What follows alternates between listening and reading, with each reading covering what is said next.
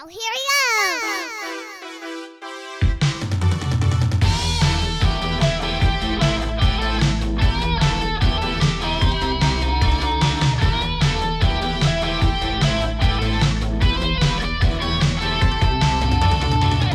Hello and welcome to Parents Just Don't Understand. I am your host, Kurt, and tonight we are talking about music for kids, whether that is music that was designed for kids or regular music that can serve the same purpose.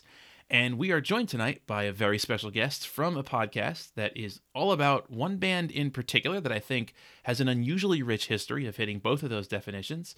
And so joining us from This Might Be a podcast all about They Might Be Giants, it's Greg Simpson. Greg, welcome to the show. Hey, Kurt, thanks for having me. I'm excited to be here because kids' music is kind of what I do.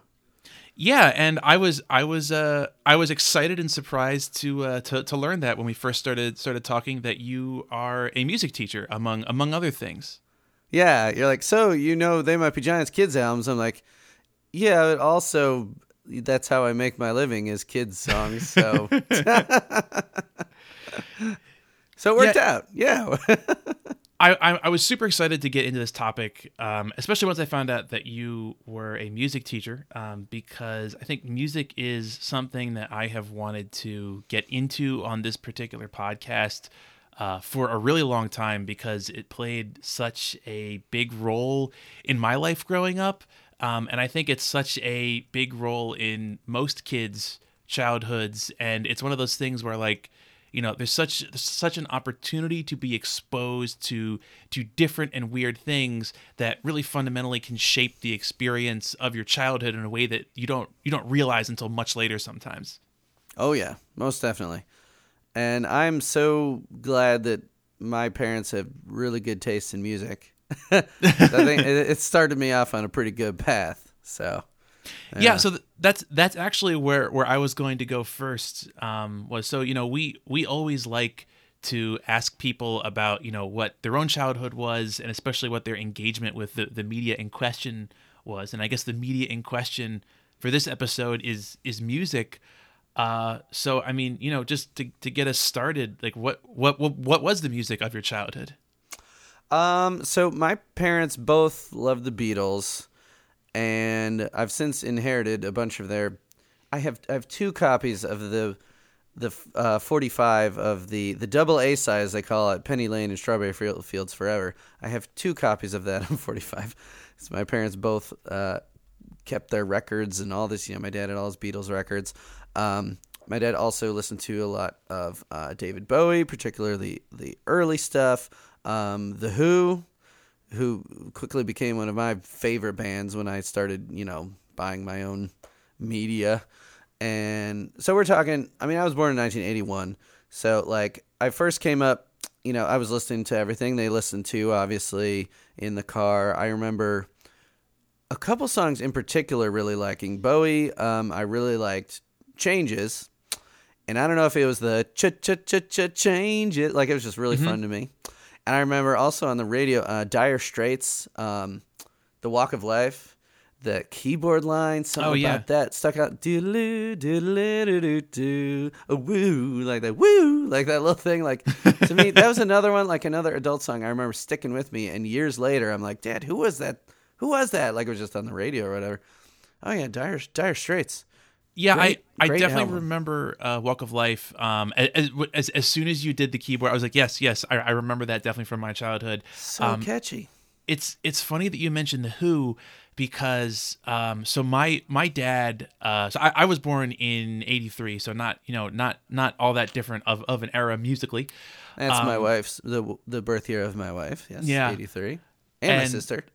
My dad, I think was playing very much the same music. I would say, I would add on top of that, I grew up with a lot of Beach Boys and Creedence, especially Creedence. I remember a ton of Creedence, but also definitely the Who. My dad is a huge fan of the Who, and he always would sing Boris the Spider, and it used to make me the Spider.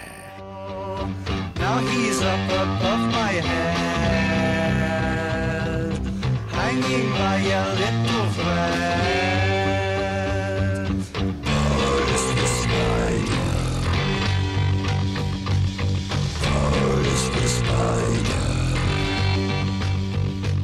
Yeah, it's such a. It's funny because until you mentioned the Who, it hadn't occurred to me that that's like a perfect grown up song as kids song, because it's so cartoony and it's like a silly voice and it's slightly creepy, which I think is a quality that a lot of kids songs have. The Who. One thing that was so great about the Beatles and the Who is that all four of the members of both of those bands would get on lead vocals and they would write songs. So like there were these multiple personalities. Like the Who was especially known as like four guys who might not have been friends are somehow in a band. Like, I mean, and that's why they were so kind of explosive and there were so many, fights between them and all these crazy antics. Like there were four very different guys, and that was Pete Entwistle, the bassist. He sang Boris the Spider. He did not do lead vocals a whole lot. Mm-hmm. But that was one of his songs. And now it occurred to me that I should do a mashup between Boris the Spider and the They Might Be Giants song, Spider. Oh, yeah. Because those would go pretty well. Boris the Spider, I promise not to kill you. Yeah. And I love the Who. I remember, another vivid memory I have of... So Tommy really spoke to me when I was a kid. Yes. I mean, it's about a kid who has all these disabilities, right? Deaf, blind, and as they would say then, dumb. Deaf, blind, and dumb, right? Because he couldn't talk, whatever, mute, And so, but he was really good at pinball. And, I mean, the story is extremely dark. Like, I'm sure my dad didn't explain to me that, like, he was getting molested. I mean, that was part of the story. It was a very dark story to make, people say it might not be the first rock opera, but it's the first, basically it's the first rock opera because it's the first one that everyone knows was a rock opera. And so when I was little buying cassettes, I'd buy like Weird Al, MC Hammer, the Teenage Mutant Ninja Turtles Secret of the Ooze soundtrack. But then when I started buying CDs, the first CDs I was buying was stuff that my parents owned. And this is like in 5th or 6th grade when probably most kids are starting to like rebel against their parents' taste. And I'm like, they want to listen to the new stuff, the pop stuff. But the first two CDs I bought were Magical Mystery Tour and the Who's Next.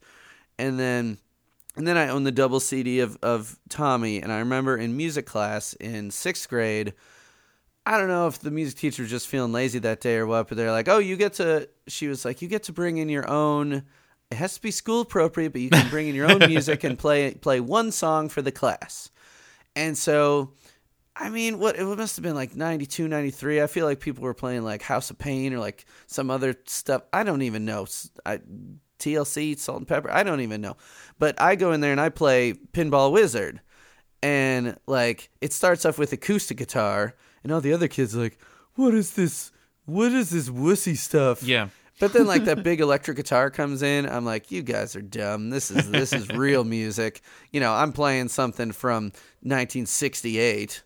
And they're playing all this stuff that probably came out like that year or the year prior. I'm like, you guys don't know shit. I was already the music snob. And I was like 12, 13. I can't believe you guys don't appreciate the polyrhythms in this. Yeah, I mean, come on. The Pinball Wizard, this kid, it's a whole story, man. You're not getting the whole concept. Yeah, I actually saw a like touring performance of Tommy when I was probably like, I don't know, I must have been about 9 or 10. Nice. And it was here in Philly, and I remember that at one point the actor playing the lead role like was climbing up on this gantry that was like on the side of the stage. Yeah. And of course, they had the kind of like show orchestra plus rock band that's like very common now, but at the time I thought it was like the coolest thing I'd ever seen. That's a whole memory. big budget production. I mean, yeah, it seemed like later you were seeing like, like Metallica performs with such and such orchestra or whatever. But yeah, that sounds awesome. Yeah, it was really cool, and actually, you mentioned Metallica. I didn't get into Metallica until quite a bit later, but I was very early. My music tastes were very confused and eclectic as a kid, but there were specific bands that I knew and liked. and one of them was Black Sabbath, and I specifically liked Oh, the yeah? song Iron Man. So my first two course. CDs were that Queen's greatest hits album that everybody had. Oh, yeah. And then Sabbath Bloody Sabbath, and then I also had like a Black Sabbath like compilation. And So I had Sabbath, Bloody Sabbath, and then after Green Day and Rancid and Oh, yeah. Offspring, I went into an all punk phase and sold it. I never bought Sabbath, Bloody Sabbath back because then I had a thing against greatest hits CDs. I was too good. I only bought albums. So I never bought that one back, but I've since bought back most of Black Sabbath's catalog. But at the time, I just sold off like anything I deemed not punk, which to me, Black Sabbath wasn't punk enough, I guess. I don't know. I was like, you can't skateboard to this. I Yeah, don't know. kids- That's just my memory of that album, but that's a good compilation. Kids' understanding of pop music is very confused. Oh, yeah. Because like you have no sense of period or time. So like Right. if some like for all I knew, the Beach Boys could have been still putting out music, and actually, I mean, technically they kind of Well, were. Like Kokomo came yeah. out in what, like '87. Oh God, Mike Love is the worst. Yeah. That guy sucks. God, can you think about all the greatness that could have happened? I mean, for one, if they didn't do LSD, or at least Brian Wilson didn't do LSD and fuck his fragile brain up, but then Mike Love being like, no, we need more songs about surfing. Be like, dude, I'm doing like whole orchestrations with these huge cannon rounds of vocals. And he's like, no, it's too complicated. Shut up, dude. You're fucking worst. So we've talked a whole bunch about. Just Am I kind allowed of, to like, swear on this podcast? You can swear, yeah, Oh, You okay. can absolutely swear. It's It's not for a hard rule. parents. I okay. I kind of have like a parent voice that I have developed that prevents my brain from swearing unless I'm typing. But it's not a hard and fast rule. Well, think about this. 40 hours a week, I'm in an elementary school. Yeah, Not swearing. When I come home, baby, when I get on the microphone, you better watch out. yeah, real dark podcasting hours. Yeah, we got the explicit logo next to our They Might Be Giants podcast, a band that never swears. But live, their banter, it's the same way. They don't swear like at all in their songs, adult songs, kid songs. But between sets, between songs, they will get very political and they will get very curse like sailors. Yes. So, kind of the same way. Not to get too far ahead, because I was almost to They Might Be Giants, but I will say I've seen them only once, and one of the Johns, I get them confused. One of the Johns seemed like he didn't want to be there, and the other was super into it. So probably John Linnell, the keyboardist and accordionist.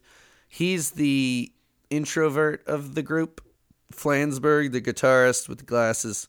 He, they both wear glasses now. They're old, but typically on stage, Linnell is the skinnier one with no glasses. Flansburgh's the stockier one with glasses.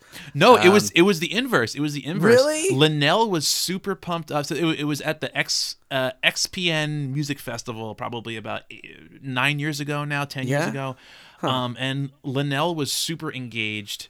Was super into everything going on, and Flansburgh seemed like he was probably just having a rough day, or it was like really hot.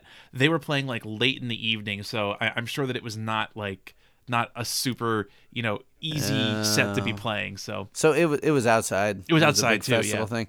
Those are rough. Yeah, man. I've never been in a really popular band, but playing outside is such a gamble. And it could be such a shit show. I mean, even if it's not like raining or something, you get out there. If it's cold, you're trying to play the guitar with cold fingers. It's really hot. You're sweating all over your shit. Sorry, I keep swearing. that's okay. It's okay. I'm trying to think about what album they would have been touring on in 10 years ago. They had it was what's it called? The Else? Yes, it was the Else, because that's the one that Paleontologist is on, I believe, right? No, the Else is an adults album. Here Comes Science from 2009 had Paleontologist on it. Oh, okay. So then So yeah, 10 years ago. they played Paleontologist, but they mentioned that it was like a new song.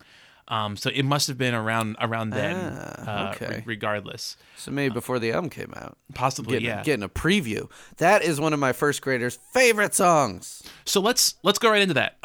Yeah, sorry, I keep jumping. My first big my first big topical question was, what in your opinion makes for good kids music? As someone who, as you have said, that is your entire life. Yeah. Geez. Yeah. I mean, ever since, when I was 18, I somehow was like, I was a band kid. I played trombone in band. That was like my scholarship instrument. I also started taking drum lessons in 8th grade then, and was playing in rock bands outside of school. So music has just been, I played baseball. I was a skateboarder, like all that stuff. But music, like I got into college and I decided on my major like a month in. Like most kids are like, I don't know what I want to do with my life. I'm like, music teacher, and then it worked out. So like, I mean, I'm 38 now, and I decided to be a music teacher when I was 18, so that's insane. So you just asked a question that like, okay, how many days you got to record, man? Because that's like way too broad. What makes good kids music? There are, I feel like for one, that answer is really, it is so broad because I think there's so many things that make good kids music. And honestly, like there's a lot of kids albums I like. Of course, the They Might Be Giants kids albums. Also, Danny Weinkauf, their bass player, has his own all kids music band called the Red Pants Band. Danny Weinkauf and the Red Pants Band, they have 4 albums as well. So between the two, you can have 9 kids albums that are They Might Be Giants related. But I also think kids should listen to everything.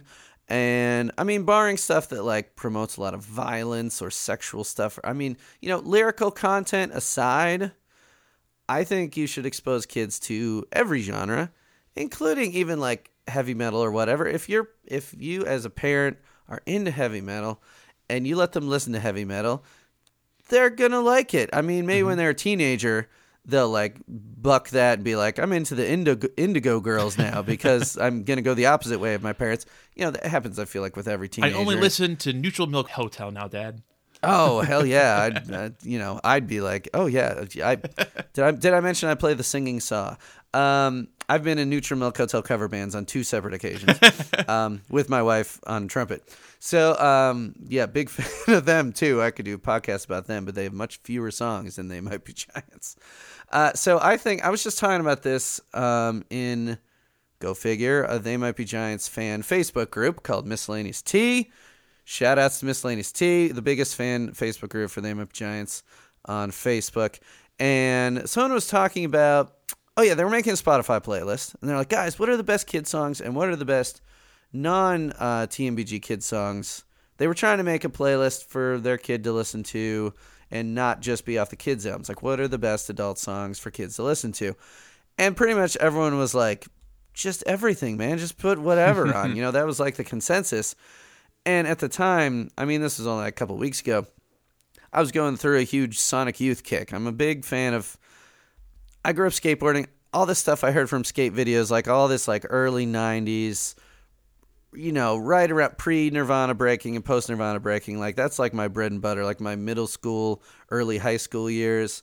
Kind of that punk, on the outskirts of punk kind of stuff. Mm-hmm. So I'm listening to all this Sonic Youth, and to me, dissonance is cool. Like I love a good pop melody, but I also love just their weirdly tuned guitars and like how they can put a melody over top of like the most bizarre little riffs and like these intertwining lines that most people would listen to and like recoil in horror, be like, this isn't music.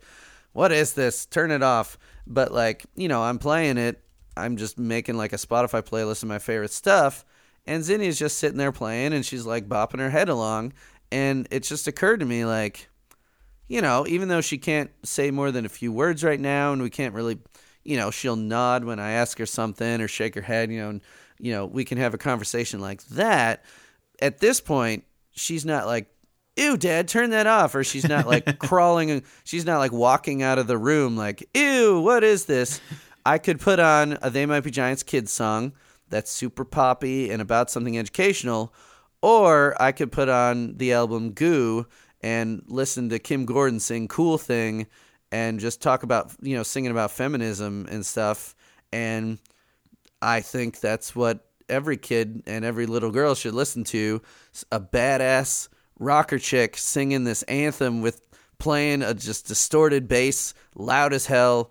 And why can't that be kids' music? I mean, Yeah. like I said, other than lyrical content, kids should listen to everything. She was hanging out while I was watching, as part of my boning up on my jazz stuff for this Black History Month unit I do with my fifth graders. I was rewatching a bunch of the Ken Burns jazz documentary. She's there listening to like scratchy Dixieland jazz recordings. You know, I mean, you should expose kids to everything.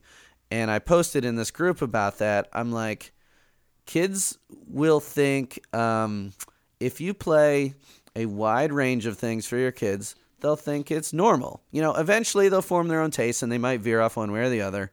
Like I veered off into punk and sold everything else, but eventually came back around to Bowie and whatever else.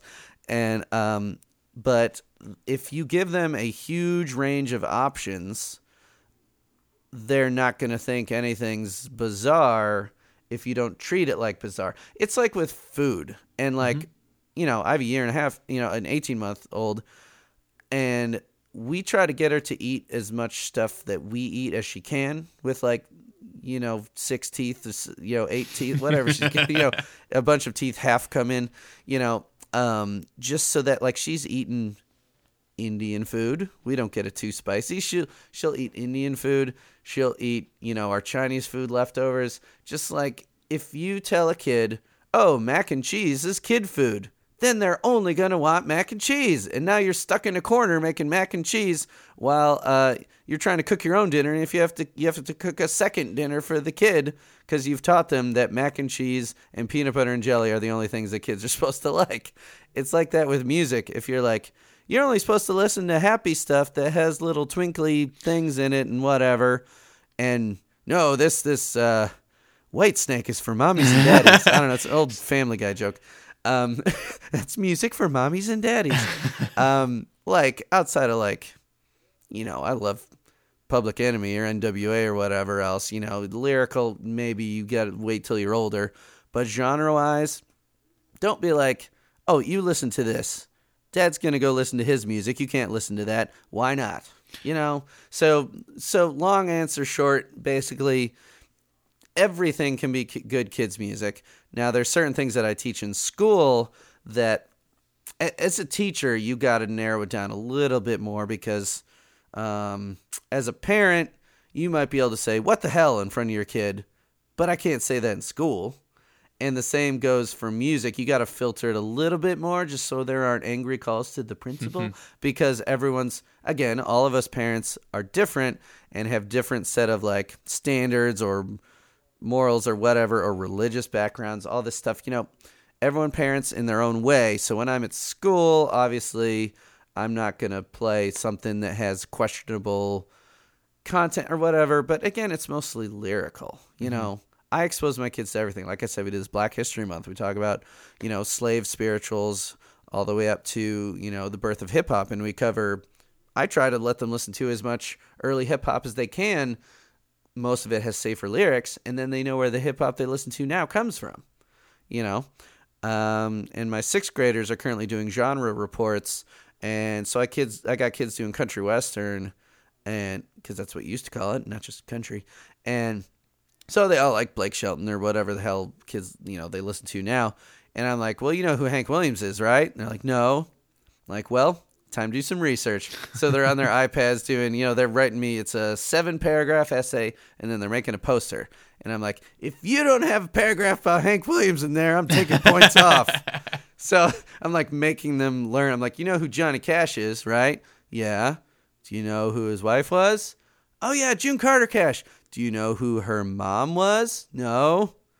Mother Mabel. Mabel Carter invented the style of guitar picking that went on for country music for. So I'm trying to like march it back to the stuff like, because they might not be listening to the classics like we were. They might not have grown up on the Who. I mean, I do have a poster in the back of my music room of Pete Townsend breaking his guitar on his amplifier. And they're like, why is that guy breaking his guitar? I'm like, because it's cool. And he's rich, you know? Yeah. And so basically, I try to expose even my students to everything that will not get me in trouble, of every genre. And for the littlest kids, it tends to be more kind of little kiddish music, but still doing the classics. Like I sent you a bunch of links to Woody Guthrie and Pete Seeger stuff. Even further back to songs that they don't know, songs that are so old we don't know who wrote them. And I'm definitely excited to get to talking about folk. There were a couple things that you touched on that I wanted to jump back to. Your point about the formation of the concept of normalcy, I think, is really, really key with music, because so we went out of our way to not play kids music for our kids, mostly because we figured, and we were correct ultimately, that they would get exposed to that at daycare, and so they were going to get that regardless, and so we may as well just play whatever the heck we felt like, as long as it was relatively appropriate. Once they became verbal, when they're pre-verbal, I went out of my way to play really loud, obnoxious music under the theory, and I have this theory that all dads eventually acquire a single weird idea that is not scientifically falsifiable and that they adhere to for the rest of their lives. And explain what. So continue. So my weird idea that I will adhere to for the rest of my life is that if you play loud music at a baby, they get used to loud sounds and they sleep better. I don't know that I believe that is necessarily true, but it works for me. I have evidence of this being true. So it helps that the setup of our house works out pretty well. But like I said, I have a recording studio here in my basement. Our house is very old. It has 2 basements. I think they decided not to connect them when they built on an addition, probably because of structural issues. But we have an old 4-square built in the 1890s, plaster walls, solid wood doors, and then a 1-story addition coming off the back that has the finished basement where my studio is. Also, I have 2 very loud bands that both practice here. We practice outdoor velour practices after she goes to bed on Monday nights. And Doppelpopulis will practice while she's napping on Saturday or Sunday. Now, my wife is a professor. She's a Spanish professor, but she's an academic and a rabid just digester of all things literature. Any book, she can just tear through it and fully absorb it. And so while she was pregnant and while she was on maternity leave, she is just reading not mommy blogs or whatever the hell. She's reading sleep study data and reading all these books by doctors and stuff. And so we have this and I'm just honey, just give me the right Reader's Digest. What do I do? And then so we have this, I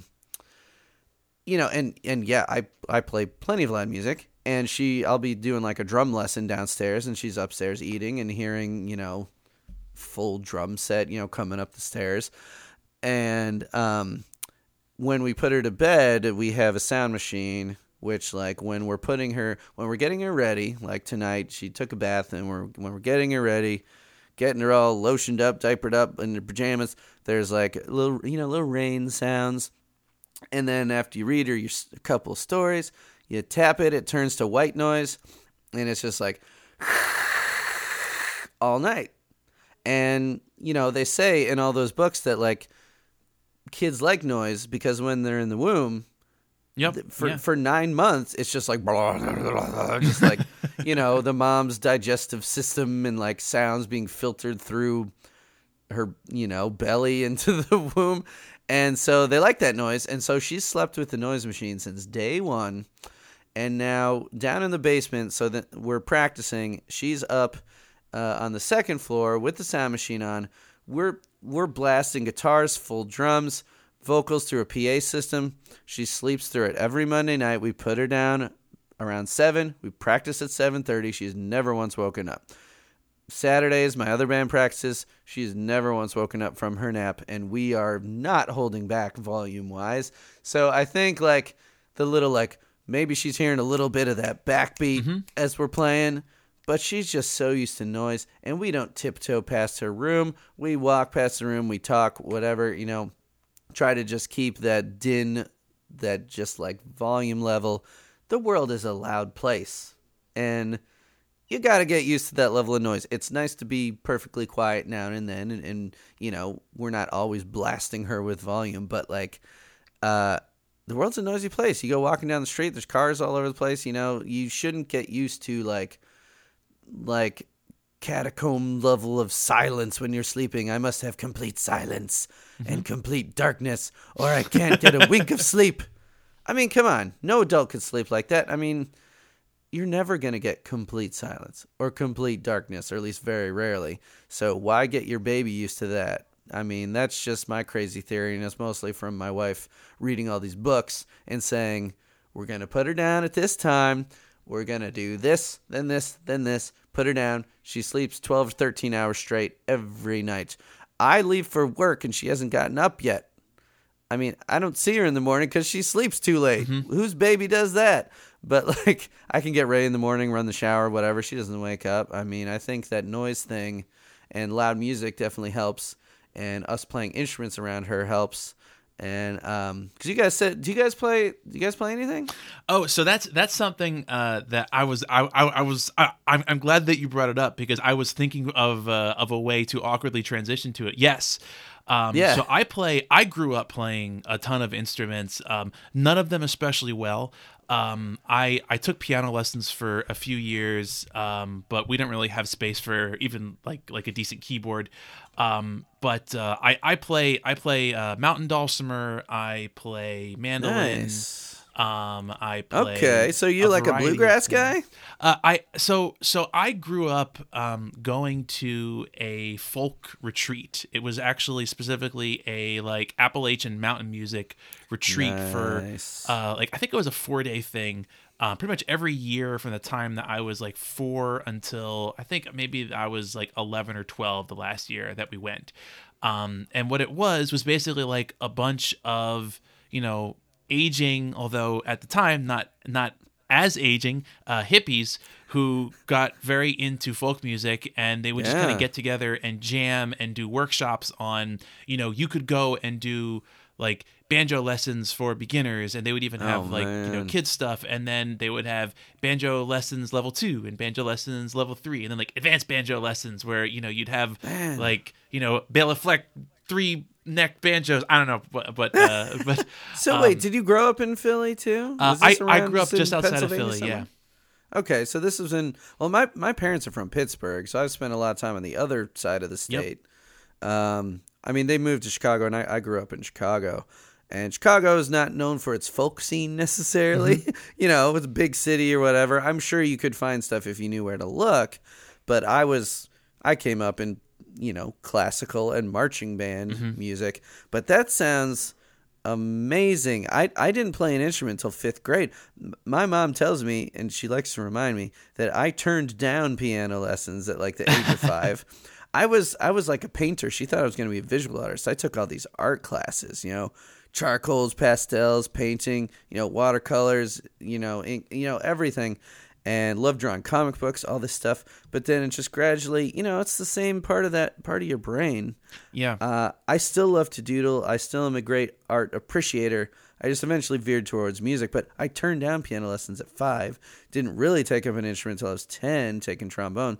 But to me, right now, as an adult, going to this folk camp sounds like the best thing ever. Did you appreciate it as a kid? I like, absolutely do I have to go again? I absolutely loved it. It was like the best thing, because like it was just, I mean, it was all these like super laid back, you know, hippie types who were like, you know, they were in like their 40s at this time, like probably the youngest would be like about as old as we are through to, you know, their late 40s, early 50s. Kind of, you know, like crunchy guys with beards who played like upright bass. It was all acoustic. That was the rule. Nothing electric allowed. Period. Sorry, it just made me think of, I don't know. Do you watch any of those Adult Swim shows? I do. Yeah. Did you ever watch Metalocalypse? Yes, I did. Those are Grandpa's guitars. Grandpa's guitar. I don't even remember what the conceit was that they ended up having to play like they'd never touched an acoustic guitar before. Yeah. Those are Grandpa's guitars. Yeah, it was this was all Grandpa's guitars. Although, It and sounds great. this is what I was working around to. I never could develop like the muscle dexterity to fret a six string until the last 2 years, when I decided that if I was going to be a dad, I had to play guitar. Nice. And I was Yeah, like, okay. I need to be able to be the dad who can play guitar, if only badly, just so that, like, if we're camping or something, you know, I can get out the guitar and I can play the guitar. And so I actually started playing a it's called like a Seagull Merlin. It's basically it's fretted and strung like a mountain dulcimer, but it's inverted, so it's strung like a guitar. I'm looking at one right now. Okay, so you know exactly Okay. what I'm talking about. And Well, and now then, I do. Oh, Yeah. okay. So that helped me eventually get up to where now I can actually, you know, like fret and passively play chords and everything on an acoustic. Nice. But it was a long process. But you know, back to like music lessons as a kid, I did very, very formal like recital piano lessons.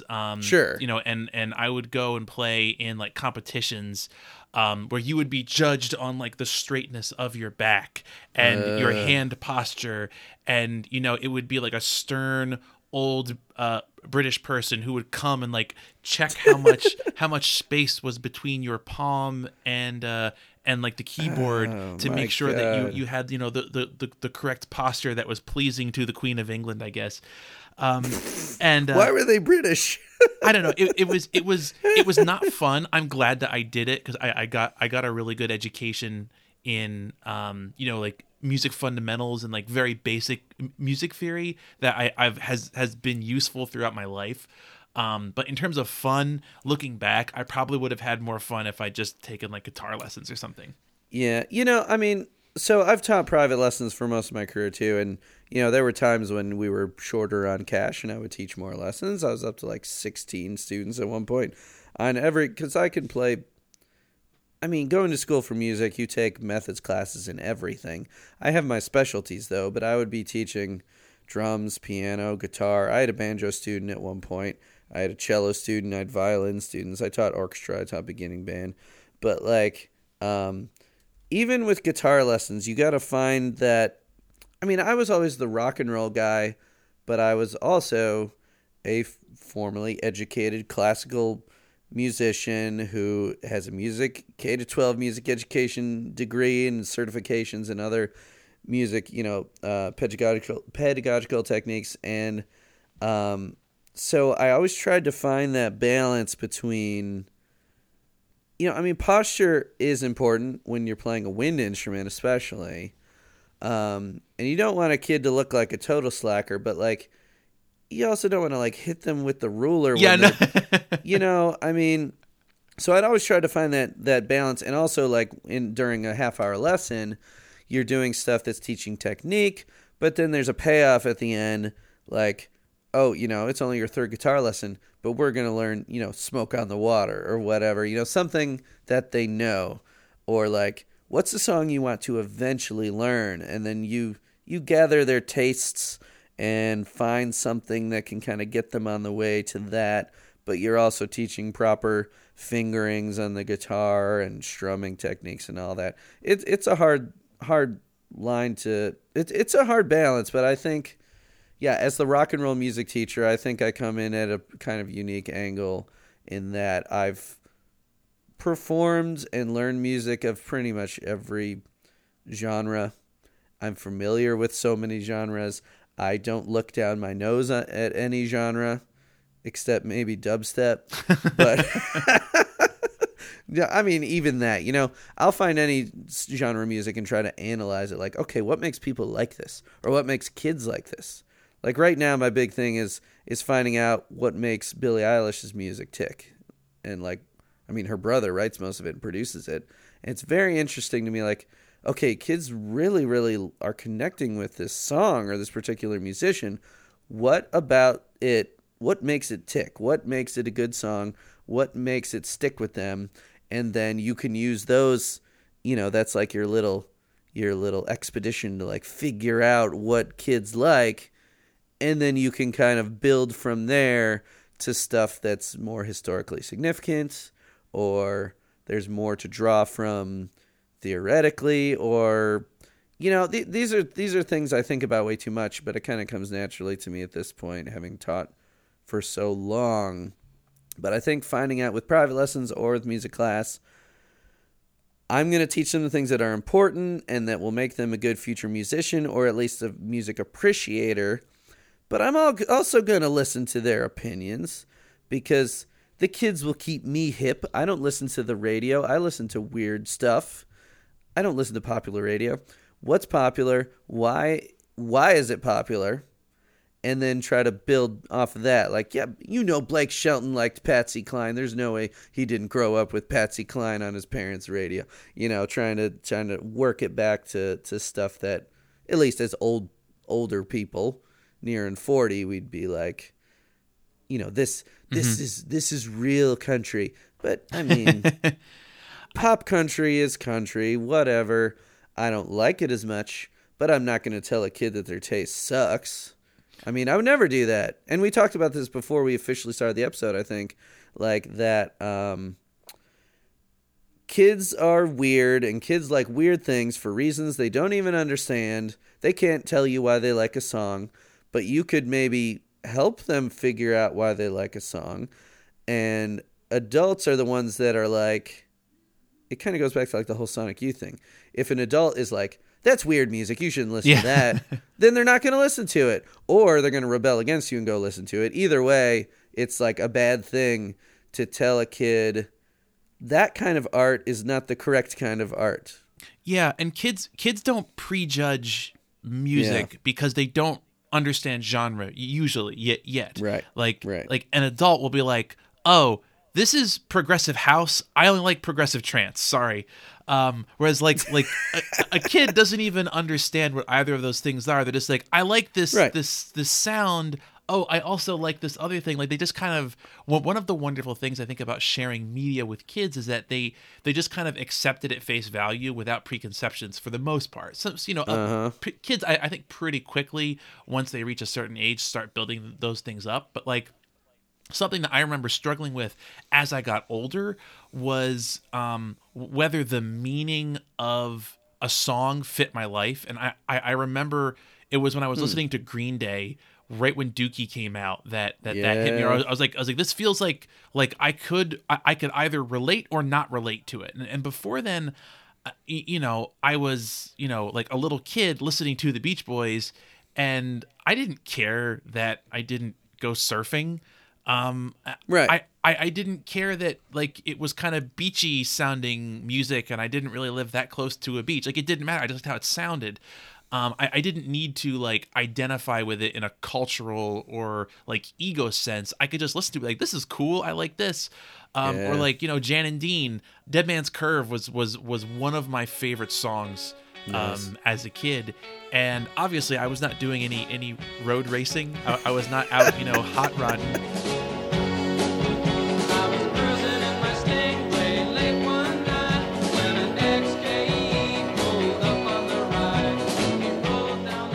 But I loved that song, and specifically, I think I mentioned this in passing. I loved that it sounded ominous. I liked a lot of ominous sounding, like kind of like bassy, like minor sounding songs for some reason that I still can't explain. I still like music. Well, then that sounds like that, then it came up into, and then led you to Black Sabbath. Right, exactly.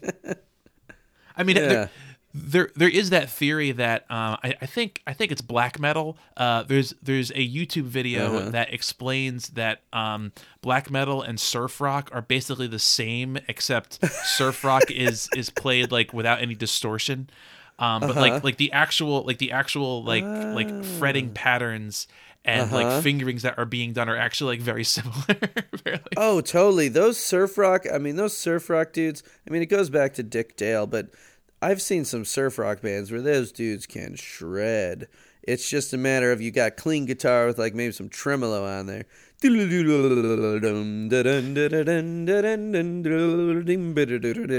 know, they're going crazy, and those black metal guys are, you know, they might murder each other more than the surf rock guys. But yeah, that's hilarious. This sounds like a pretty funny video because I never thought of that before, but definitely it's funny. The tones of the guitar or how loud you play the drums can really take it from one genre to the next pretty quickly. So you mentioned popular music, and this is so They Might Be Giants is a band that I was introduced to as popular music. My dad, growing up, made a point of trying to keep listening to new music as it came out.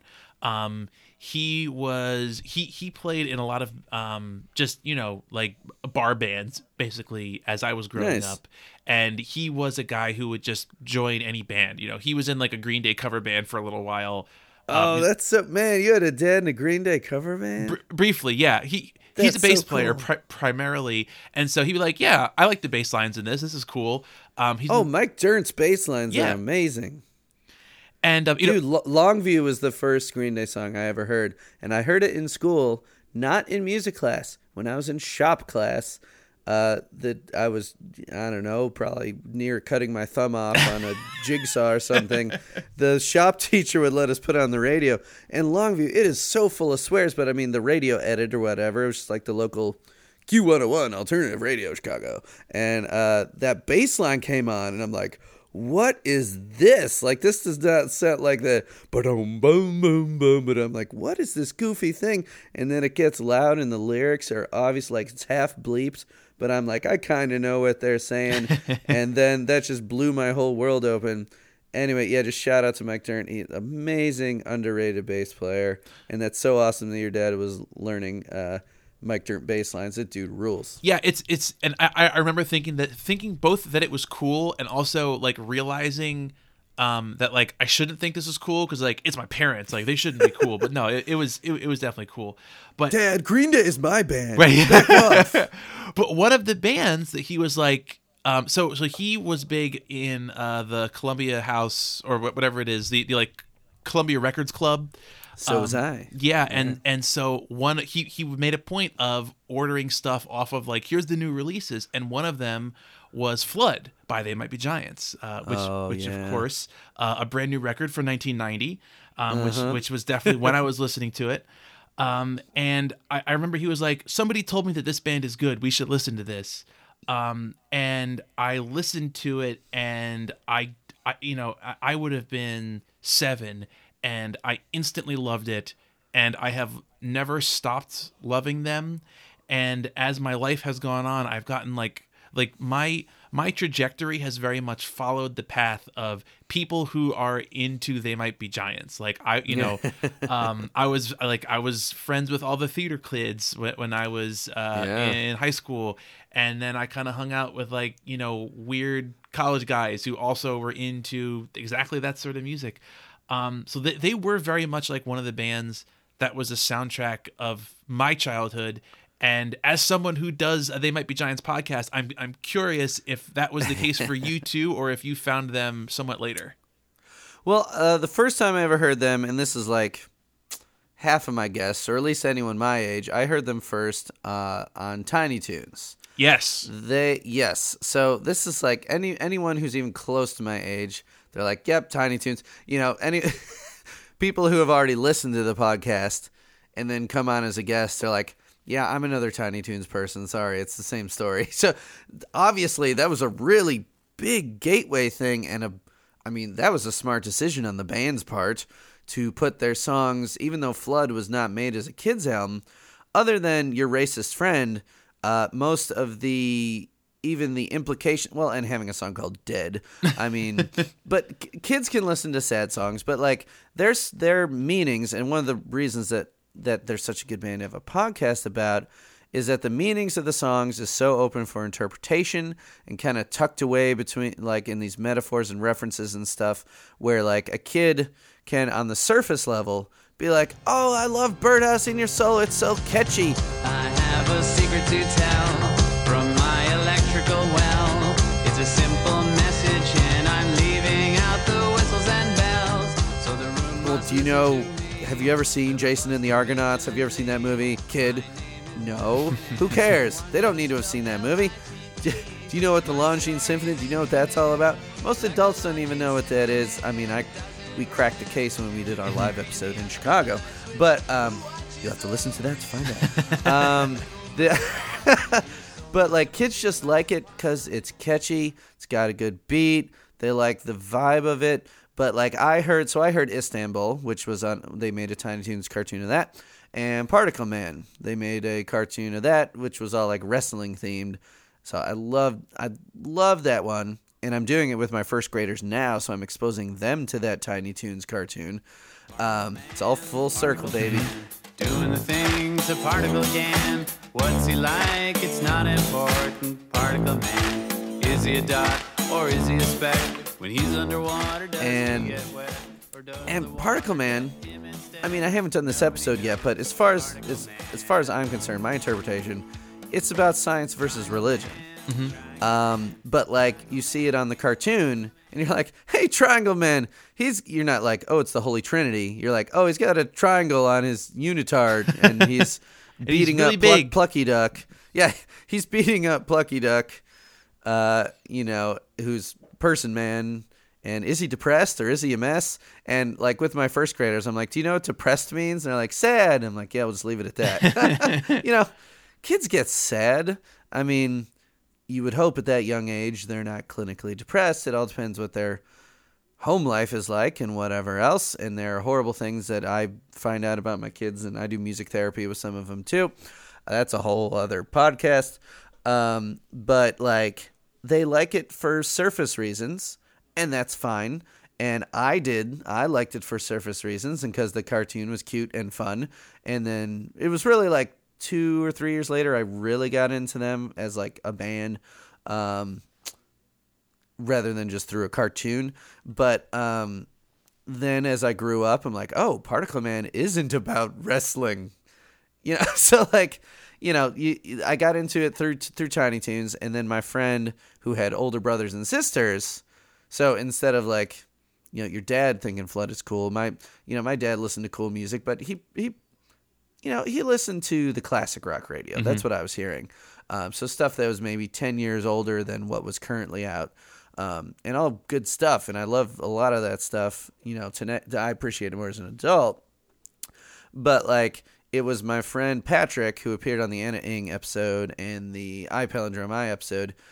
He's the one that got me into it because his brother and sister had gotten Flood, and then Apollo 18 had come out, and that was the first album I heard because he had just gotten it. We were totally just into punk rock and stuff, but he turns that on, and Dig My Grave, the first track on Apollo 18, is like, it's a punk song. Yeah. And I was like, okay, this is like punk, but it's kind of different. And then it goes into I Palindrome I. I'm like, I don't know. This song isn't punk, but I like it. And then it goes into some, they're just hopping genres all over the place. And I'm like, I'm having trouble keeping up with this, but it's short songs. It fits my short teenage attention span. They're weird. The lyrics are like cryptic in this way. I can't quite figure them out. And that mystery is exciting to me. And even though I was listening to all this like ska punk from the Midwest and all this like skate punk from the Bay Area, and I was listening to all this other stuff that sounded nothing like them. They just kind of stayed on the outskirts of all of that and just slowly became my favorite band. Like, I never kicked them to the curb like Black Sabbath. I was like, these guys aren't punk, but there's something there. There's something weird there, and I'm a weird kid. I had a mohawk in high school. I had every color of the rainbow in my hair. They Might Be Giants never, as far as I know, dyed their hair. But there's something about these like nerdy guys who are making this weird music that's like, it's like nothing else. And that appealed to me. I think as a little kid, first with Tiny Toons, and then as a teenager with, Apollo 18 and then John Henry. I think that the genre hopping is something that you find both in They Might Be Giants and in a lot of kids music, where they will hop genres. But I've just realized that I've charged directly into the subject of the episode without telling people what They Might Be Giants is. For people who may not be familiar, I'm sure you have determined that it is a band, and you probably have heard some of the songs that we have mentioned by now. But just to set the stage, they are Wikipedia calls them an alternative rock duo. I know that how you classify them is much like the band Primus, somewhat up for debate. But I think that alternative rock is a fairly broad enough descriptor to fit them in. They were formed in 1982. Sure. They have a ton of their albums. Twitter bio is treble kicking indie rockers. There we go. So I'll call them indie rock. I mean, they're on their own record label at this point. They were on a major label for 4 albums, but they put out their own shit. They're essentially DIY at this point. Yeah. They're self-sufficient. So for me, they're indie rock. They're on an independent label, their own label. And again, what I love about them and what I think makes them terrific kids music, and I have played They Might Be Giants extensively for both of our kids from the very beginning, is a lot of what you said. Like it's genre hopping, it's weird. I have this theory that like kids music often or the music that kids will get into very easily often exists somewhere on one of 2 continuums or both, and that is like fun or weird. And kids have a lot of tolerance for fun, and they have a lot of tolerance for weird that oftentimes adults don't have, where they'll hear something and be like, this is strange, what's going on here? And kids often are like, whoa, this is weird, this is cool. I think something I remember liking a lot as a kid was anything that had kind of like xylophone in it, because the xylophone's like a little bit weird, and it sounds like in the cartoons when they're playing on the bones with the hammer on like someone's rib cage. Like it's a weird instrument. So anything that has weird sounds, and They Might Be Giants makes use of a lot of weird sounds in both. The thing that xylophone reminds me of is when Scooby-Doo would start running, and you kind of like the wheels would spin under him, and be like, that was all xylophone. Really? I always thought that was like bongo. Actually, it depends on depends on the cartoon. You would definitely hear some bongos, congas, that kind of some Latin percussion obviously signifies running. I don't know. But you'd hear some xylophone, and you'd hear, like if you go to a dream sequence, it would be like glockenspiel, it'd be like oh twinkly, like identifying those instruments. And growing up on like classic Looney Tunes, it was all classical music, like, and then I'd hear these songs in college in like, music theory classes, and be like, oh, kill the wabbit, that's March of the Valkyries. Like that, like the cartoons and stuff expose kids to the weirdest and like classy things, but also weird things at the same time. It goes back to what we're saying. Expose kids to everything, as long as it's not scarring them in some way, in some sort of traumatic fashion. You don't have to narrow it down all that much. And the genre hopping is something that appealed on the adult albums for They Might Be Giants, and they just continued on with the kids albums to do the same thing. So on that topic, you have kids or kid. Have you played They Might Be Giants for your kid? I assume yes. Sounds like obviously. And do you lean towards the kids albums, the adult albums, or do you just have like a giant playlist of everything that you just kind of like? Well, I do have obviously I own all of their things on physical formats, usually multiple formats. And I have like, a 4-hour best of Spotify playlist, which has some kids stuff, mostly adult stuff. She has a little CD player, Bluetooth thing in her nursery, and I keep all the kids' albums up there in her room. So we'll listen to those sometimes up there. But if she's downstairs, anything goes. And if I'm listening to Sonic Youth or I'm listening to They Might Be Giants, she's just hearing whatever I'm listening to. And, it's all good. They Might Be Giants actually on a song on I Like Fun, their album from 2 years ago, they actually said shit for the first time. But it's totally in passing and you almost don't even notice it. But for the most part, like, you son of a bitch, like that is like, that's going to be the worst thing.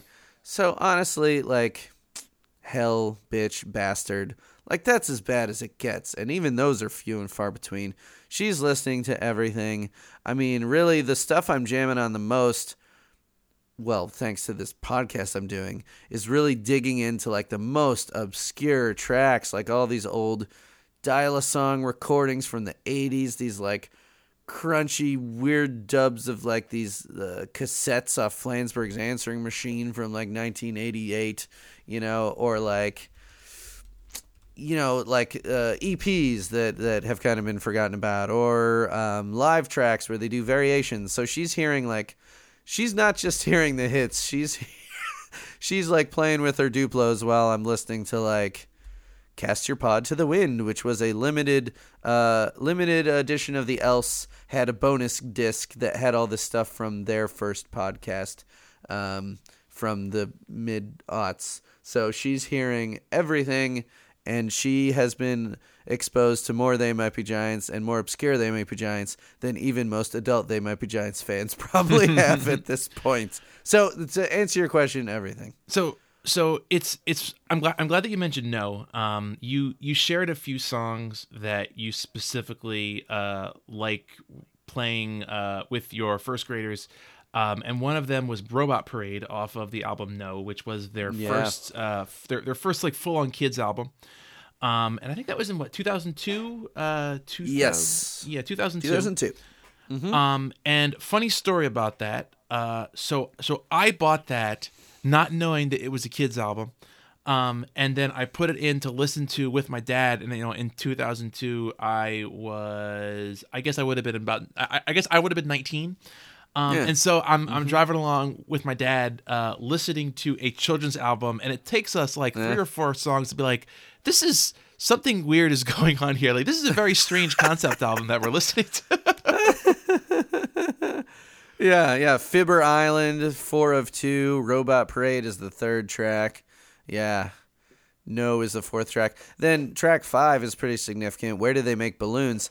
That was the very first track that the Johns let one of the other guys write and sing. On the kids' albums, they will let the other guys write. And Danny Weinkauf, who I mentioned before, this was, I believe he said when I first talked to him and interviewed him for a Patreon episode, Where Do They Make Balloons was I believe the first kids song he ever wrote. So the Johns were like, hey, we're doing kids' albums now. You guys have any ideas? And so Danny Weinkauf wrote and sang that song. It was the first... I mean, other than like some of the fingertips and some weird instances where they had a guest vocalist, it was the first time that anyone other than John Flansburgh or John Linnell wrote a song that came out on a They Might Be Giants album. So, what I like about their kids' music is that it is still immediately apparent that it is They Might Be Giants music. It is not like some musicians decide to make children's music and they kind of like lose their style or they lose their like distinctive sound, and that is not the case at all with They Might Be Giants. Really, the only way, in my opinion, that you can really tell what their kids' music is that it tends to be a little bit obviously didactic. Not all the time, but a lot of their stuff, like Here Come the ABCs, Here Come the 1, 2, 3s, you can tell because it's like, oh, this is a song about the number 3. But They Might Be Giants could just as easily have done a song about the number 3 on one of their adult albums. Like, and that would not have thrown me. So like, it's... Well, and it's funny, their song about the number 3 is Triops Has 3 Eyes. And that's what I'm doing for the program. Are usually enough, but Triops has got one that looks up and one that looks around, and one to keep an eye on the other pair. And rather than just saying stuff about the number 3, they're actually talking about the prefix tri, and what tri means, triangle. It goes through all these things, but it's talking about this weird creature. And kids love the cartoon. It does this little dance, and there's all these things about, most things have 2 eyes, and tornadoes have an eye, and potatoes have an eye, and like all these things that kids might think, potatoes have eyes, and then you as the dad would be like, well, yeah, these little dimples, those are called eyes, and then they learn something about potatoes too. Like it's just a weird it's such a catchy song. John Darnielle from the Mountain Goats said on the episode he was on, he did the song Apartment 4 off the same album. But I said, dude, what about Triops? And he's like, oh, don't get me started on Triops. I sing that in my sleep. I will be singing it in my grave. He's like, it is so catchy. And that's the thing. That's what makes their albums great, is that their kid songs are just as catchy and addictive as their adult songs. And, maybe their songs aren't as much about death or John Linnell's obsessed with people getting horribly injured. I was just talking to, my mom is becoming more and more of a fan of They Might Be Giants lately, and she's always been exposed to them. But we were talking about a song called Contra Coup off the Else, which Contra Coup is a brain injury where if you hit the front of your head, you also damage the back of your brain because your brain bounces around inside your skull. And that's what the song's about. Now, sorry. They're not going to put a song like that on a kid's album. But Triops is just as catchy as Contra Coup, and the arrangement is just as cool, and it's just as much of a toe tapper and just as awesome. It's just, instead of being about a horrible brain injury, it's about try and how three and try and tricycle and, triangle and all these things. You're teaching kids about not just the number 3, but about words and how you have, bicycle, tricycle, it's like they're so sneaky. Yeah. It's planting ideas that you will have at your disposal later, that like your brain will suddenly dredge up at some later date and make these sudden connections. Even though like when you receive them, you do not understand exactly what the implication of them is. Like the way that they associate things together is so interesting. And there's such a subtle build of, again, like it's, some of their songs are very obviously didactic. I think that their science songs are kind of the most like, we're going to talk about a concept. But even then, like, they are still subtly weird. And they also do really kick ass, and they still are like good songs. Like I'm a Paleontologist. Oh yeah. Or Roy G. Biv are both like some of my favorite They Might Be Giants songs. Just period. Whether they're kid songs or adult songs. I am a paleontologist. That's who I am. That's who I am. That's who I am. I am a paleontologist. Kids react to I'm a Paleontologist, and it's another Danny Weinkauf song. I mean, for being a guy who grew up on the Johns songs, I've told Danny, and he's seen videos of my first graders singing this song. We're friends on Facebook. Yeah, no big whoop. So I'm actually on his guest list for the May Chicago show. Humble brag. So I've told him, and he's seen videos, and his wife saw a video, and it's like, what is that? And Danny's, he's like, oh, that's this guy Greg. It's his music class, his first grader singing Paleontologist. And his wife was like, oh, that is the best thing ever. And I told him, I'm like, that is like their favorite song. That and Dr. Worm, which is not off a kid's album. Those are their favorite songs. And he's not one of the Johns. I mean, he writes some good songs, and I would highly recommend checking out the Red Pants Band. My choir has also done botany for an Earth Day program. And that's kids might even not know what kind of, it's about another kind of science, right? We got paleontologists, we got botany, we got botanists, right? It's another science song for his other band, and it's great and very educational, and kids, they might already know about herbivores and carnivores, but they might not know about Pachycephalosaurus or whatever, but I can barely keep them from screaming the chorus because they're so excited when it gets to the chorus. They just love it. It's so much. Energetic, and yet like the production. This is something else that I can recognize it, but I cannot expertly talk about it. So you, someone who knows considerably more about production than me, I'm sure can speak to this more intelligently. But their kids' songs sound like they are produced like adult songs. They do not have that kind of like clinky clanky Right. like nursery sound. That Yeah, even right, yeah. right. Yeah. I mean, they'll use glockenspiels in their adult songs, but they might also put them in a kid song. There's not a division there. Well, I also have insight into that because I've also interviewed their drummer. I've interviewed all 4 of their drummers. Their current drummer, Marty, who's been in since he was not on No, but he's been on the rest of the kids' albums. He came in. So when he was talking about joining the band, when he was talking about that to me, again, a Patreon episode, go subscribe. He talks about how he came in. They were recording essentially The Spine, which is an adult album, and Here Come the ABCs at the same time. Oh wow! So the Johns were writing songs for both. They had just gotten hired on by Disney. I mean, that was a big deal for them. Obviously, No was successful enough that Disney hired them on to make kids albums for their label, and then eventually they went on. They do the Mickey Mouse Clubhouse theme and Hot Diggity Dog. That's They Might Be Giants.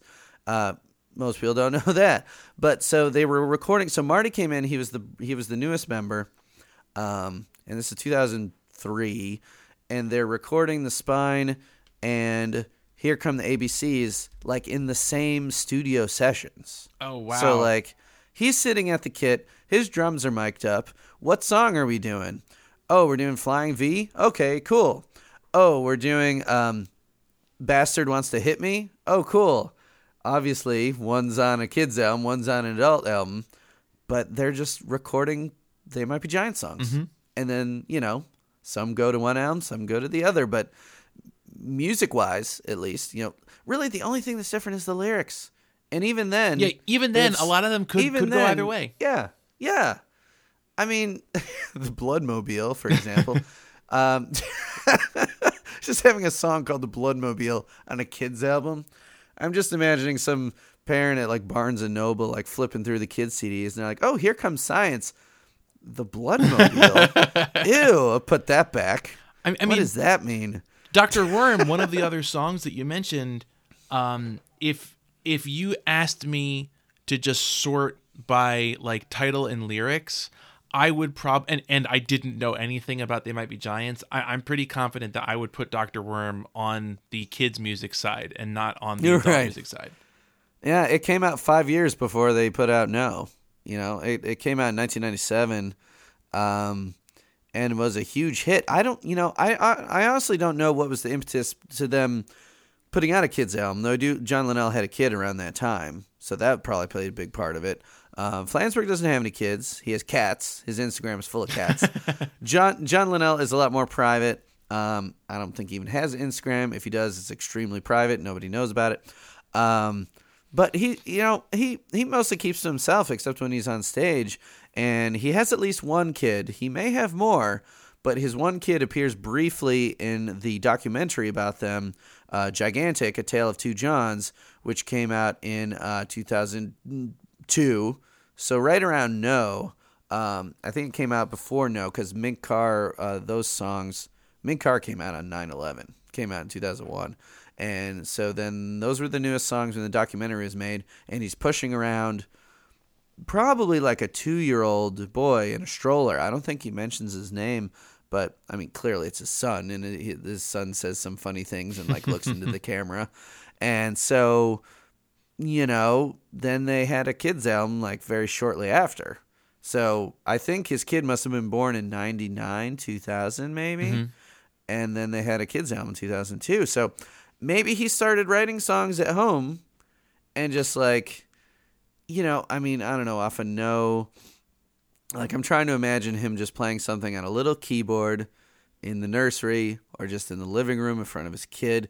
I don't know, playing or singing violin, violin, like just a cappella, just making up something like that and being like, hey, Flans, should we just, do a kids album? You want to give it a shot? I don't know. It's totally cool to me. And it ended up being a very lucrative thing for them. They won a Grammy for Here Come the 1, 2, 3s. Their 5 best-selling albums are Flood and then 4 of the kids' albums. Oh, wow. I didn't realize it was that. That makes sense. Yeah. That makes sense. Yeah, Flood's their only platinum album. And then they have 4 gold albums, which are I don't think Y made it to gold, but I think No, and then all the Here Come albums, 1, 2, 3, ABCs, and Science all went gold. Now, Yeah. Now, Yeah. now speaking of John Linnell, here's a weird one that's not technically they might be giants, but from the movie Coraline, John Linnell, of course, wrote and sang the Other Father song, and is the singing voice of the character Other Father / the father, who is voiced, I believe, by John Hodgman. Yes, and also a fan of the band. Yes, yeah, of course. I mean, I think Well, that, I will get on the podcast someday. Yeah. It will happen. I for the longest time I did not realize that was not John Hodgman singing, because John Linnell's singing voice sounds exactly like I would imagine John Hodgman's singing voice to be. I'm Right. sure it's not, but like it's Seems seamless. plausible. Yeah. Yeah. And it's such a short song, but I really love that. I mean, it's like 18 seconds long or something. I really love that little piece of music. It's a great little scene. Yeah. Making up a song about Coraline. She's a peach, she's a doll, she's a pal of mine. She's as cute as a button in the eyes of everyone who ever laid their eyes on Coraline. When she And goes again, round that and movie, round, never, ever they were supposed to have done pretty much the whole soundtrack for that. Oh. And they wrote a whole bunch of songs. There's actually, they wrote like, how am I forgetting already? This episode came out in December that I did about a song. Because then the Else came out shortly after Coraline, I think the year after. And there was a song, or 2 years after. And there's a song called Careful What You Pack, which was going to be in the movie. Oh. Careful What You Pack. You're the new girl. It was essentially about her going over to this other world, and running away from the real world and going over to this other world, which ended up being, kind of a scary place, all this, but that song was written for the soundtrack, and apparently they wrote like 8 other songs, but the director, Henry Selick. Selick, kind of took it in a different direction or something. And so they've said that those other songs will probably not see the light of day because they wouldn't make any sense. But people are like, just release those songs. We want to hear those songs. So it was just the Other Father song and then Careful What You Pack, which made it onto the Else, which was, I think, tweaked after it was, booted off the movie. But they were supposed to have written like pretty much the whole soundtrack. That's really wild. I mean, it's not a musical by any stretch of the imagination. So like I Probably Yeah. mostly background songs, I guess. Yeah, I mean, I get why there's not like a big emphasis on the music ultimately, but that is one of those things where, I mean, I would love to hear those songs, because again, that little snippet that we get is wonderful, and that actually is a movie that we have not yet shown to. I started showing Coraline to our older daughter about a year ago, and she wasn't into it. It wasn't that it was scary. She's just like, I think it took too long to get weird. I bet that she would be into Sure. it now. Too much of a slow build. Yeah, I mean, the attention span of kid. A rule of thumb for teachers that I picked up, I don't even remember from who, is that whatever the kid's age is, when you're teaching a lesson. So typically my classes are half hour. If the kid is 7, don't do any one thing for more than 7 minutes. Move on to something else. So that's so if your kid is 4 and the thing doesn't get really, really cool in 4 minutes, they're probably going to want to do something else. It doesn't always apply, and it depends on the kid for sure. Yeah, But as totally. a teacher, as a lesson planning idea, with a 5th or 6th grader, you might be able to do cover 2 things. Like you're going to work on a couple songs, and you're going to play some drums and work on rhythms. But with 1st graders, you got to have 5 or 6 different things queued up. We're going to do this, then we're going to learn this, then we're going to learn about this, then we're going to listen to this. And because, I'm guessing, you said your oldest is 4, right? Yeah. Yeah, so, yeah, maybe, soon. I mean, what other movies is is she into? Oh man, I mean a ton. But Obviously, anything other than like a quote unquote kids movie? So yes and no. Gosh, there's definitely a couple that you wouldn't necessarily count as like a kids movie. She's very into Miyazaki films, which are one of those things that's like, are they kids movies? Well, yes and no. Mostly yes, sometimes no. Some of those can be very slow moving, and she's very into My Neighbor Totoro, which is probably the closest that Miyazaki gets to just doing a straight up kids movie, but it's a very slow build. Really not much happens for the first like 15, 20 minutes of that film. She loves it, even though there's very little going on. Another strange one that she likes that actually has some very interesting and good music is the Rankin Bass Hobbit and Lord of the Rings movies. Which she's very into that one. It comes and goes. She'll get into it for like 2 weeks at a time and then kind of forget about it for a while. But sure, there's a kind of weird disco-y song, Down to Goblin Town, which actually has vocals by Thurl Ravenscroft, who also sang You're a Mean One, Mr. Grinch, and the voice of Tony the Tiger. And he's doing a very deep... Oh, wow. Yeah. That's fantastic. I did not know. I love finding out about voice actor stuff, like everyone that, that Billy West voices. Oh, yeah, yeah. I'm a huge Simpsons and Futurama fan, obviously. But, yeah, it's just finding out. That's amazing. The Tony the Tiger and the Grinch and... That Rankin Bass, the music in those is fantastic. It's so funny because it has like the disco beat that like like it's such a neat little. It doesn't fit like a Hobbit movie at all, but I grew up with it, and so to me it does. But she will randomly start singing down to Goblin Town in the deepest voice that she can manage being 4, which is not very deep, but so that's great. There are before we run out of time, there were 2 other things I wanted. It's a school night, man. I know. It's fine. I have trouble.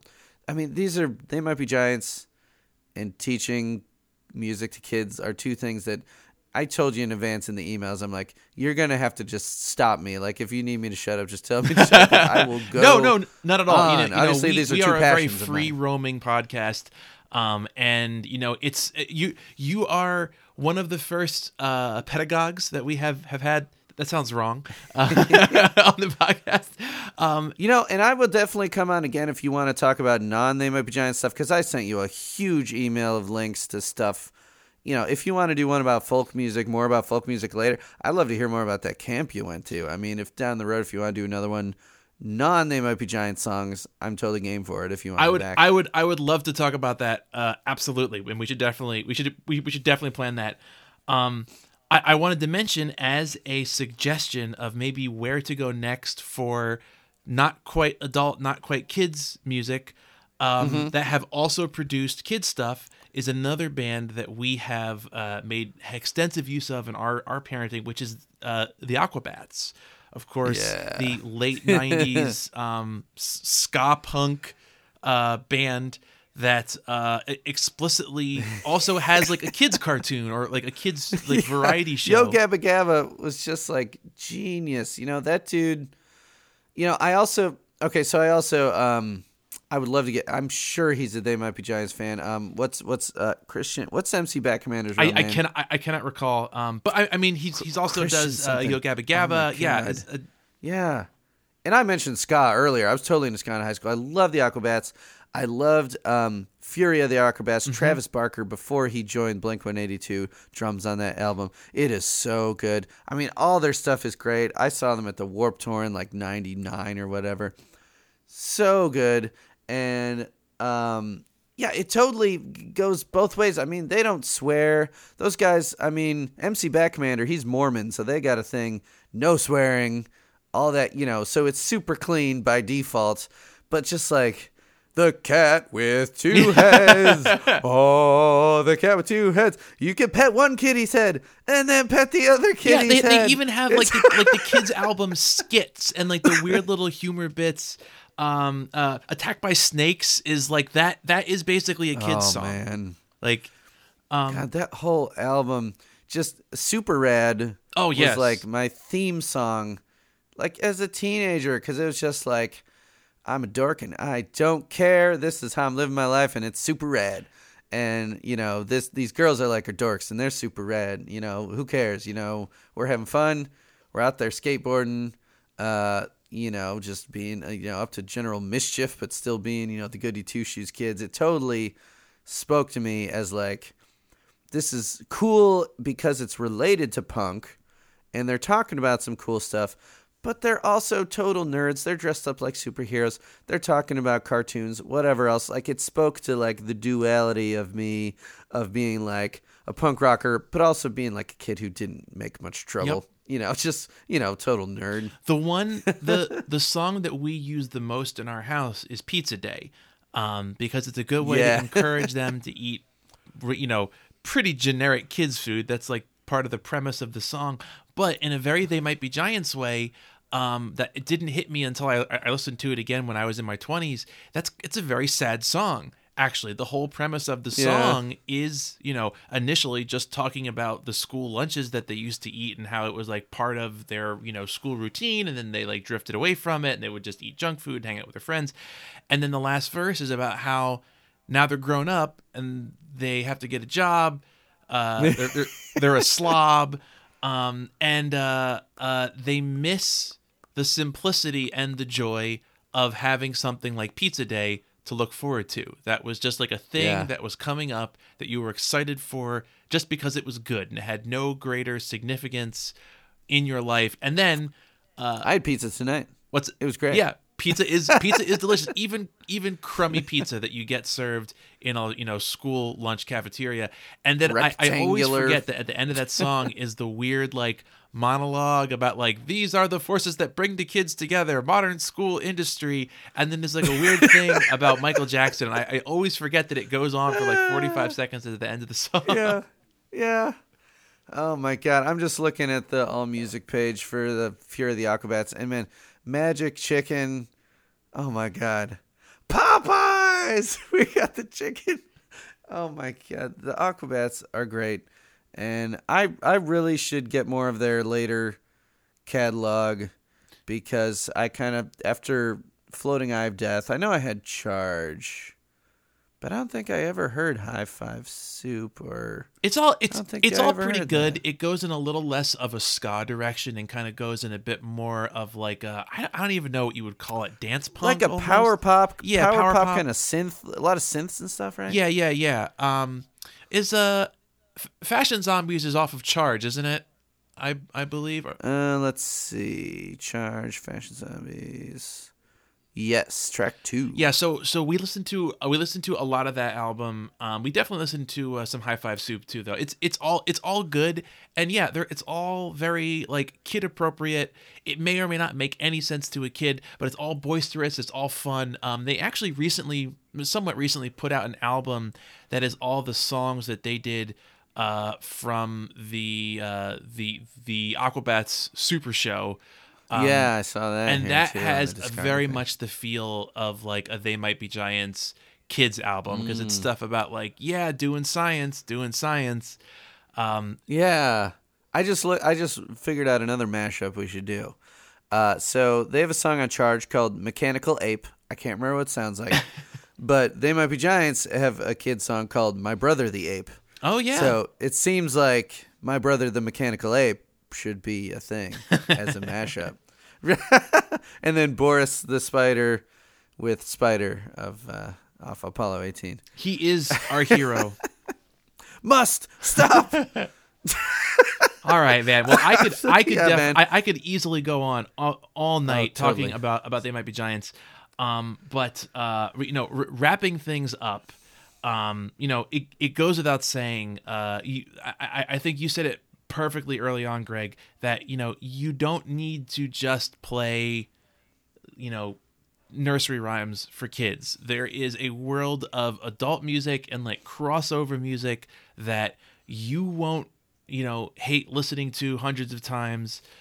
You can arrive at a truce where you won't feel like you are playing grindcore for your 3-year-old. But you'll feel like you can both learn something about paleontology. I certainly didn't know what Pachycephalosaurus was before I started listening to that song. I was like, oh, and now I've heard it 100 times and I know what it is. And actually, it's the one where they butt their heads together. That's what it's called. And it featured in a very scary scene in the Land Before Time, which we talked about previously on this show. The last They Might Be Giants anecdote that I will share is there are 2 songs that have helped me pass a test, and one of them is a Type O Negative song, "Who Will Save the Sane," which features pi in it to the 8th or 9th digit, 3.14159265.3, and it's in the lyrics, and so I always remember that, and I used that to my advantage once when I didn't have a calculator and I was able to get close enough to the answer. And the other one is nice. I don't remember. It was in American history, and the song James K. Polk helped me pass that test because it was one of the other people that he ran against, and it was like who was one of the other people who ran in, was it 1846 or I forget what actual year. 1844. The Democrat. Well, the primaries. So I know more about Polk. Well, also my wife studies primarily Mexican and Mexican American literature from around that same time. So like Polk is like a major figure in stealing land from Mexico, essentially. So I know more about Polk than like any other president other than maybe the ones from my lifetime. It's kind of crazy. That song, it just it sticks with you, man. Yeah, and once it's in the lyrics and you have the beat, you can like just kind of talk your way through it, and now you know the events of the primaries of 1844, and what other band is going to teach you that? I know. I can't tell you who like JFK ran against, or who he was, before he got the nod for being the Democrat, the nominee. But I can tell you who Polk ran. It doesn't just tell you about his presidency. It tells you about his presidency. I mean, it really gets into it. And that episode, actually, it was just ousted as the longest episode of my podcast. It had held it for almost a year at 2 hours and 15 minutes with 2 of my really good friends, for one, so we were super chatty. But my friend who is now, he's a lawyer, but he was a history major in undergrad, and he just went on and on. I mean, we were also, all 3 of us are flaming liberals, so it went into a whole Trump discussion. But even this stuff, like Steve goes and he doesn't exactly fact check because there's nothing that's exactly wrong, but he's like, well, this wording is a little off. He didn't exactly build the independent treasury. He redesigned and he reinstated, and I'm like, oh, Steve, you're such a dork. But it was perfect to like even add a little more bit to to this song that already taught me so much. And he's like, well, I could tell you more about James K. Polk. I'm like, okay, Steve, go. And like 20 minutes later, he's still talking about James K. Polk. Yeah, it's a pretty great episode. Just got bested by the "Someone Keeps Moving My Chair" episode at 2 hours and 25 minutes. Well, Greg, ridiculous. It has been an absolute delight having you on the show. Where can people find more of your content out there? Where can't they? So yeah, This Might Be a Podcast. We have thismightbeapodcast.com. I need to update more, but if you so we're hosted through punknews.org, as well as my other podcast, which is called Best Midwestern, which isn't nearly as fruitful right now because I have a co-host who currently has an exact opposite work schedule of mine. But Best Midwestern, we've done a state-by-state project, music going back to like Native American music from every state in the Midwest, which Pennsylvania is not one of them. Sorry, not a Midwestern state. Got to go to Ohio for that. But This Might Be a Podcast. We put out an episode every week, as well as a Patreon episode at least once a month. You can find us on Apple Podcasts, Google Play, Stitcher, Spotify, all of those places. We have an Instagram. We have a Bandcamp with covers that I've done and friends have done. This might be a podcast.bandcamp.com to listen to stuff. The most recent episode that just would have come out was our third live episode from Bloomington, Indiana. They'll Need a Crane, one of their early hits off their second album. I had a live episode with a round table and a musical portion afterwards. It nearly killed me, but it was awesome. So that just came out. And then another song, actually, we didn't talk about that's off an adult album that could be off a kid's album if you took out the word damn. No One Gives a Damn. We're the Mesopotamians. That Asher Bonaparte. That song, yeah, that fantastic song, fantastic video. They love when the guy's jaw falls off. Kids love weird shit. That episode will be coming out probably shortly after this episode airs. So this might be a podcast. Find us on punknews.org or any podcast platform. Thank you so much for having me on, Kurt. This was a lot of fun, and it getting to talk about two things that I love. So thanks for the opportunity. Yeah, and thank you so much for coming on. Like I said, it has been a blast. Would love to have you on back sometime to talk about more music stuff, or even not non-music stuff too. Yeah, anything, and I mean, we didn't touch on we barely touched on the folk We barely thing. scratched the surface So of it. There's a ton that of it. could be the focus of the next one. Whenever you want to do it, just drop me a line. I'm down. I'm up for it. We'll make it happen. Yeah, man. Cool. Well, thanks everyone for listening to Parents Just Don't Understand. Have a great one. O Cheers. is for orange, Y is for yellow, and G is for green. B is for blue, I for indigo, V is for violet. That spells Roy G.